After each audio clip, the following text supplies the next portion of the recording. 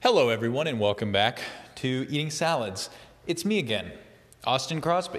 I just had a tasty salad for dinner. Casey made some very simple pasta, the swirly kind, or the double helix kind. I think it's a double helix. It's some sort of helix, at least. Maybe it's just a helix, actually, come to think of it.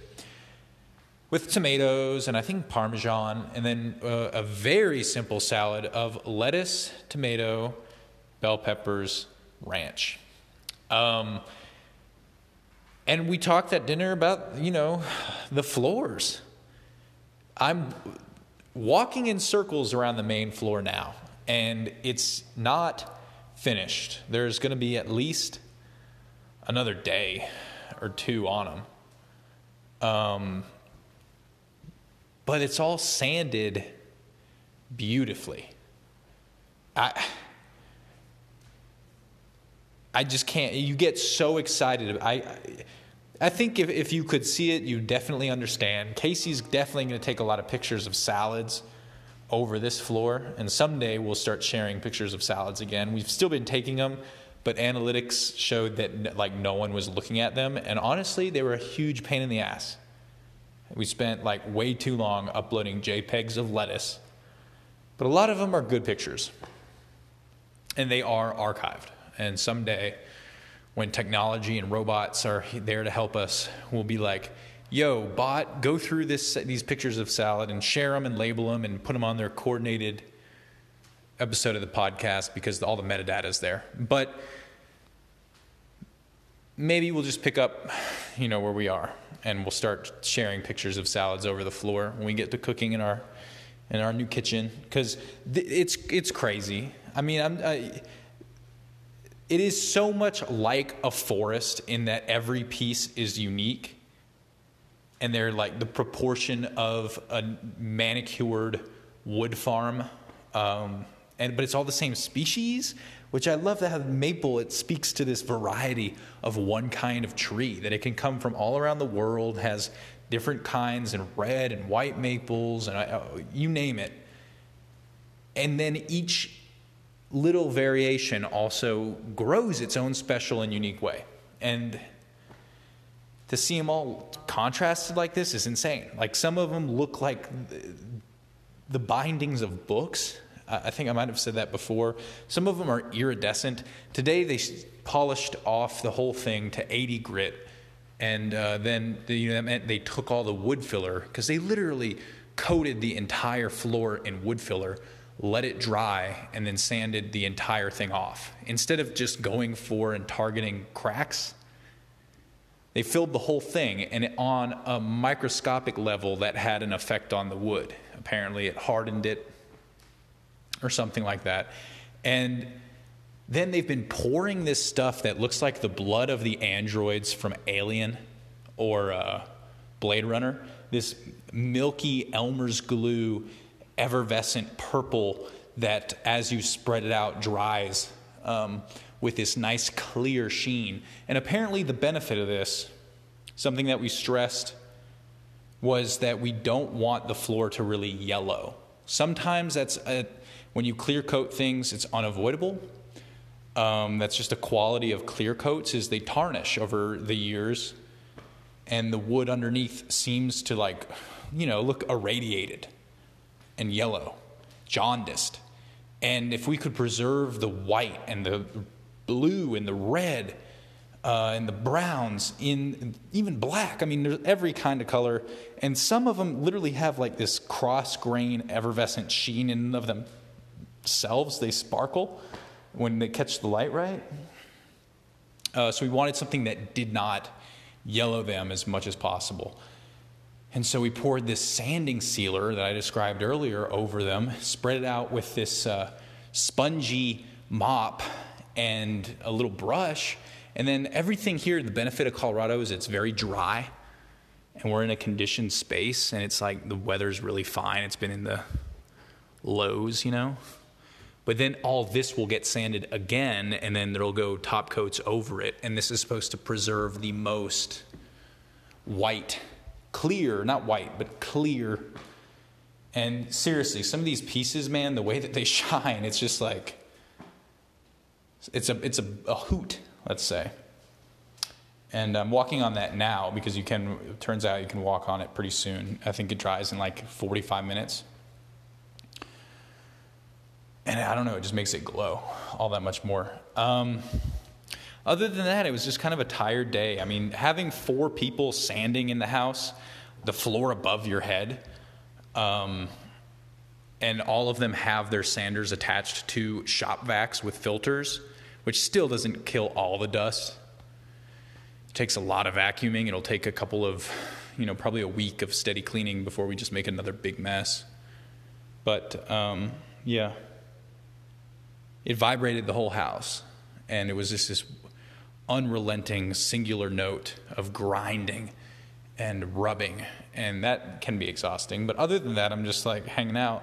And I do have noise-canceling headphones.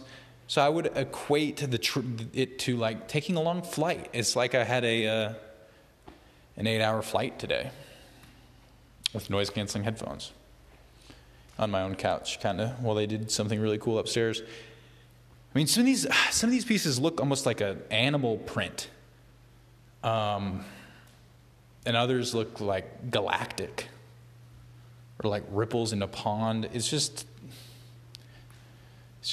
wild. And I've been having these talks back and forth with my mom specifically, because she fancies herself an interior designer.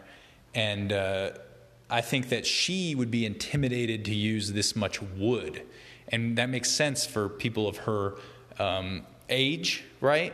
That generation, like they wanted to steer clear away from cabin vibes or any kind of wood paneling of the 70s when they were little kids.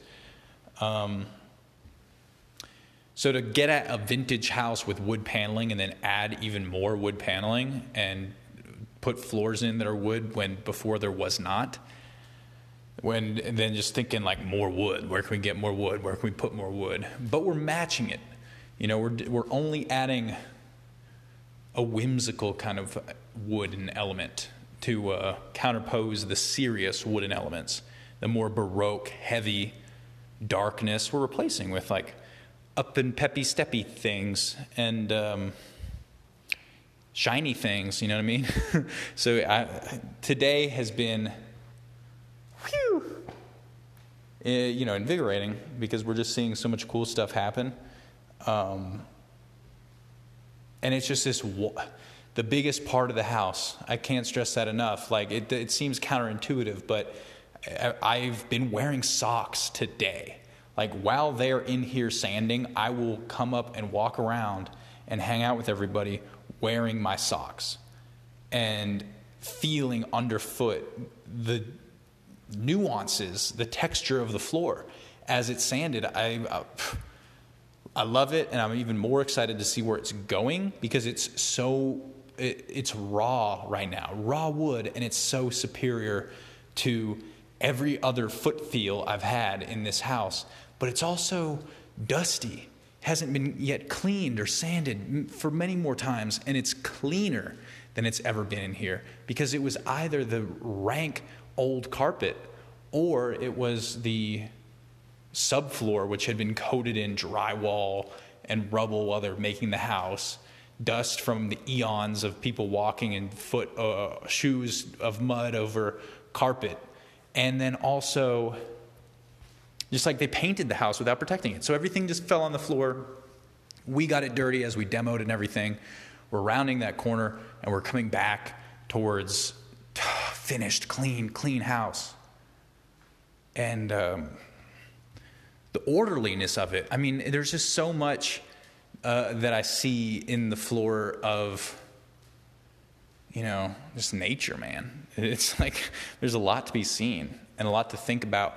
I used to have a really hard time for periods, like back and forth, stepping on cracks. I would go way too far out of my way to not step on seams of tiles.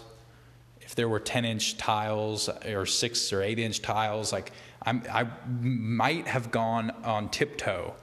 If there were different colored tiles, like I might have gone, and I know everyone does that, a little bit, like they're playing. hopscotch or something. But I would be like, it would take up a lot of my headspace in my developmental years, was not stepping on the seams of things. And I would ride in the back seat of, I kind of might still catch myself doing this, but I would tap my fingers not to the music or whatever that was playing, but I would tap it in line with gaps in the dots in the road or gaps in light posts. You know, if there was like a repeated thing on the side of the road, I would try and like catch the rhythm of it and not tap my finger while the car was in line with it. And over the years, I've like actively gotten over that for the most part. Like now, I'll try and eat things off the floor. If I drop them, I'll go out of my way to find crumbs and eat them. And maybe that's just more of the same kind of neuroatypical nonsense. But this floor, you're not missing a seam, buddy boo. You're going to step on every single step is going to come. You could tiptoe sideways and you're going to step on a crack. But they're all neatly in line. And it's so soothing. And they're also like roughly the size of my foot. Like I could walk down the columns because they're 12 inches. And my foot's like 11 and a half inches or something, 11 inches. So I'm like walking in between them. Anyway, I'm going to go. Guys, stay healthy. Have a salad. Come again tomorrow.